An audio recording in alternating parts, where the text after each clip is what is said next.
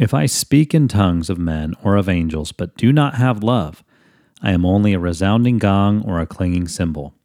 If I have the gift of prophecy and can fathom all mysteries and all knowledge, and if I have faith that can move mountains, but do not have love, I am nothing. If I give all I possess to the poor and give over my body to hardship that I may boast, but do not have love, I gain nothing. Love is patient, love is kind. It does not envy, does not boast, it is not proud. It does not dishonor others, it is not self-seeking. It is not easily angered, keeps no record of wrongs.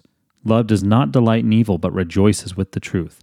It always protects, always trusts, always hopes, always perseveres. Love never fails. 1 Corinthians 13, 1-8.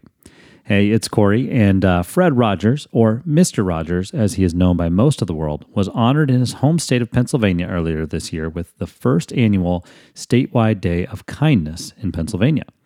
Mr. Rogers would often say 143 to his friends in his beloved neighborhood. 143 was a code that the beloved children's television star used to convey the phrase, I love you.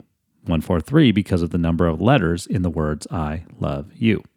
In light of that famous code, Pennsylvania Governor Tom Wolf declared May 23rd, the 143rd day of the year, 143 Day, a day to celebrate and honor the Pennsylvania natives' kindness by following his example.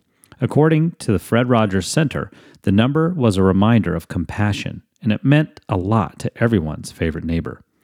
Just as the Apostle Paul said in his letter to the Corinthians, love is kind.